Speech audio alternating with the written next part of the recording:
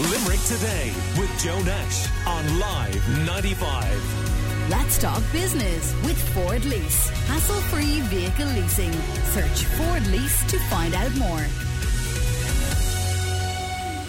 Now, Munster Wheelchair Hurling and Camogie Club have launched their Making Miles Matter initiative. It's about raising funds to return to training. The club was established back in 2011, 10 years ago now, and before COVID it would train on Thursday evenings in Limerick's Delta Sports Dome. And Ellie Sheehy from Temple Glanton plays the game, and parent Mary Keane Horgan also joins me on the line. You're both welcome. Good morning to you. Ellie, is this well known? I mean, are people surprised to hear that there's wheelchair hurling and camogie? Morning, Joe. Morning. I guess it's definitely becoming more popular over the last couple of years. Like, I think everybody knows about the iconic rugby and the iconic basketball, but the wheelchair hurling is definitely getting out there. Like, I've seen over the last couple of years, more and more players are joining it, and I think people don't know it's there, and it's getting out there more. And then when people hear it, they love the idea of it being one of our national sports and everything. People absolutely adore it, and I think it's definitely getting out there. And are the rules around it very different to camogie or hurling? Well, it's the same kind of baseline. Basically, how we work is it's a six-a-side game with 3 7-minute periods, and then you have your goalkeeper, 2 backs, 1 midfielder and 2 forwards. And it's mainly ground hurling, but they've now introduced new rules such as you can now score points from the sideline, but you can only score goals from play. Right.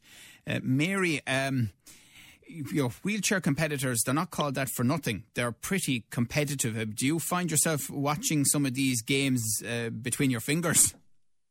Oh, good morning, Joe. Good morning. Great to have this on.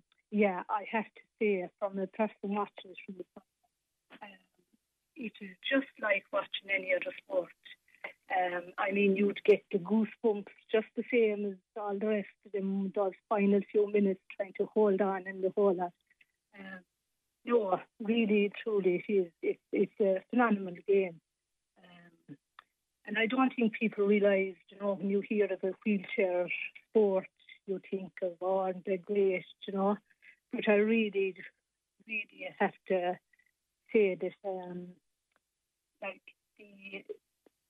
on the court, they're all the same, They really go out there to win and to do their best, just like any other sport.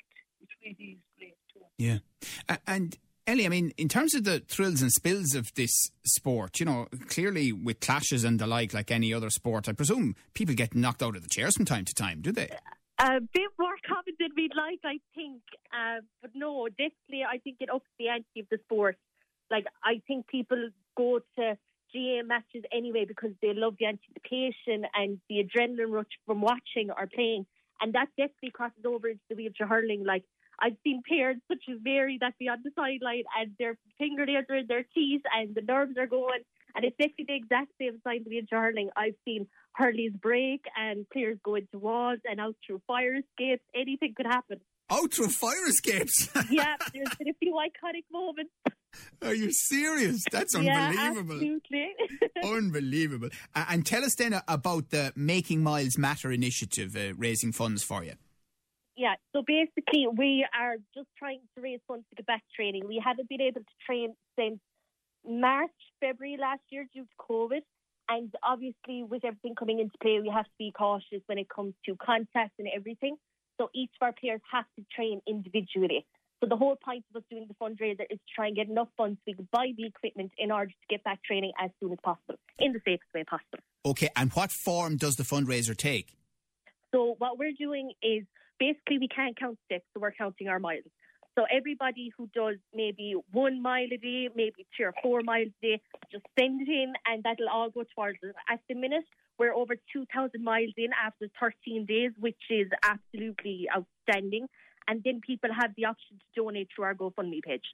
Okay, so go to the GoFundMe page. I actually remember chatting to Dave Fitzgerald and Stephen Casey. The Treaty Warriors Munster wheelchair hurling was set up by both Limerick men, and obviously it has significantly expanded since then. It's good to hear it, so people can check out the GoFundMe page and help them out, make sure they get back to full training. They've been doing it in Limerick's Delta Sports Dome. Another dividend, hopefully, fingers crossed, of moving out of these COVID restrictions. Well, thank you very much, Ellie Sheehy from Temple Glanton, who plays the game herself, and parent Mary Keane Horgan for joining us, and the best of luck with it.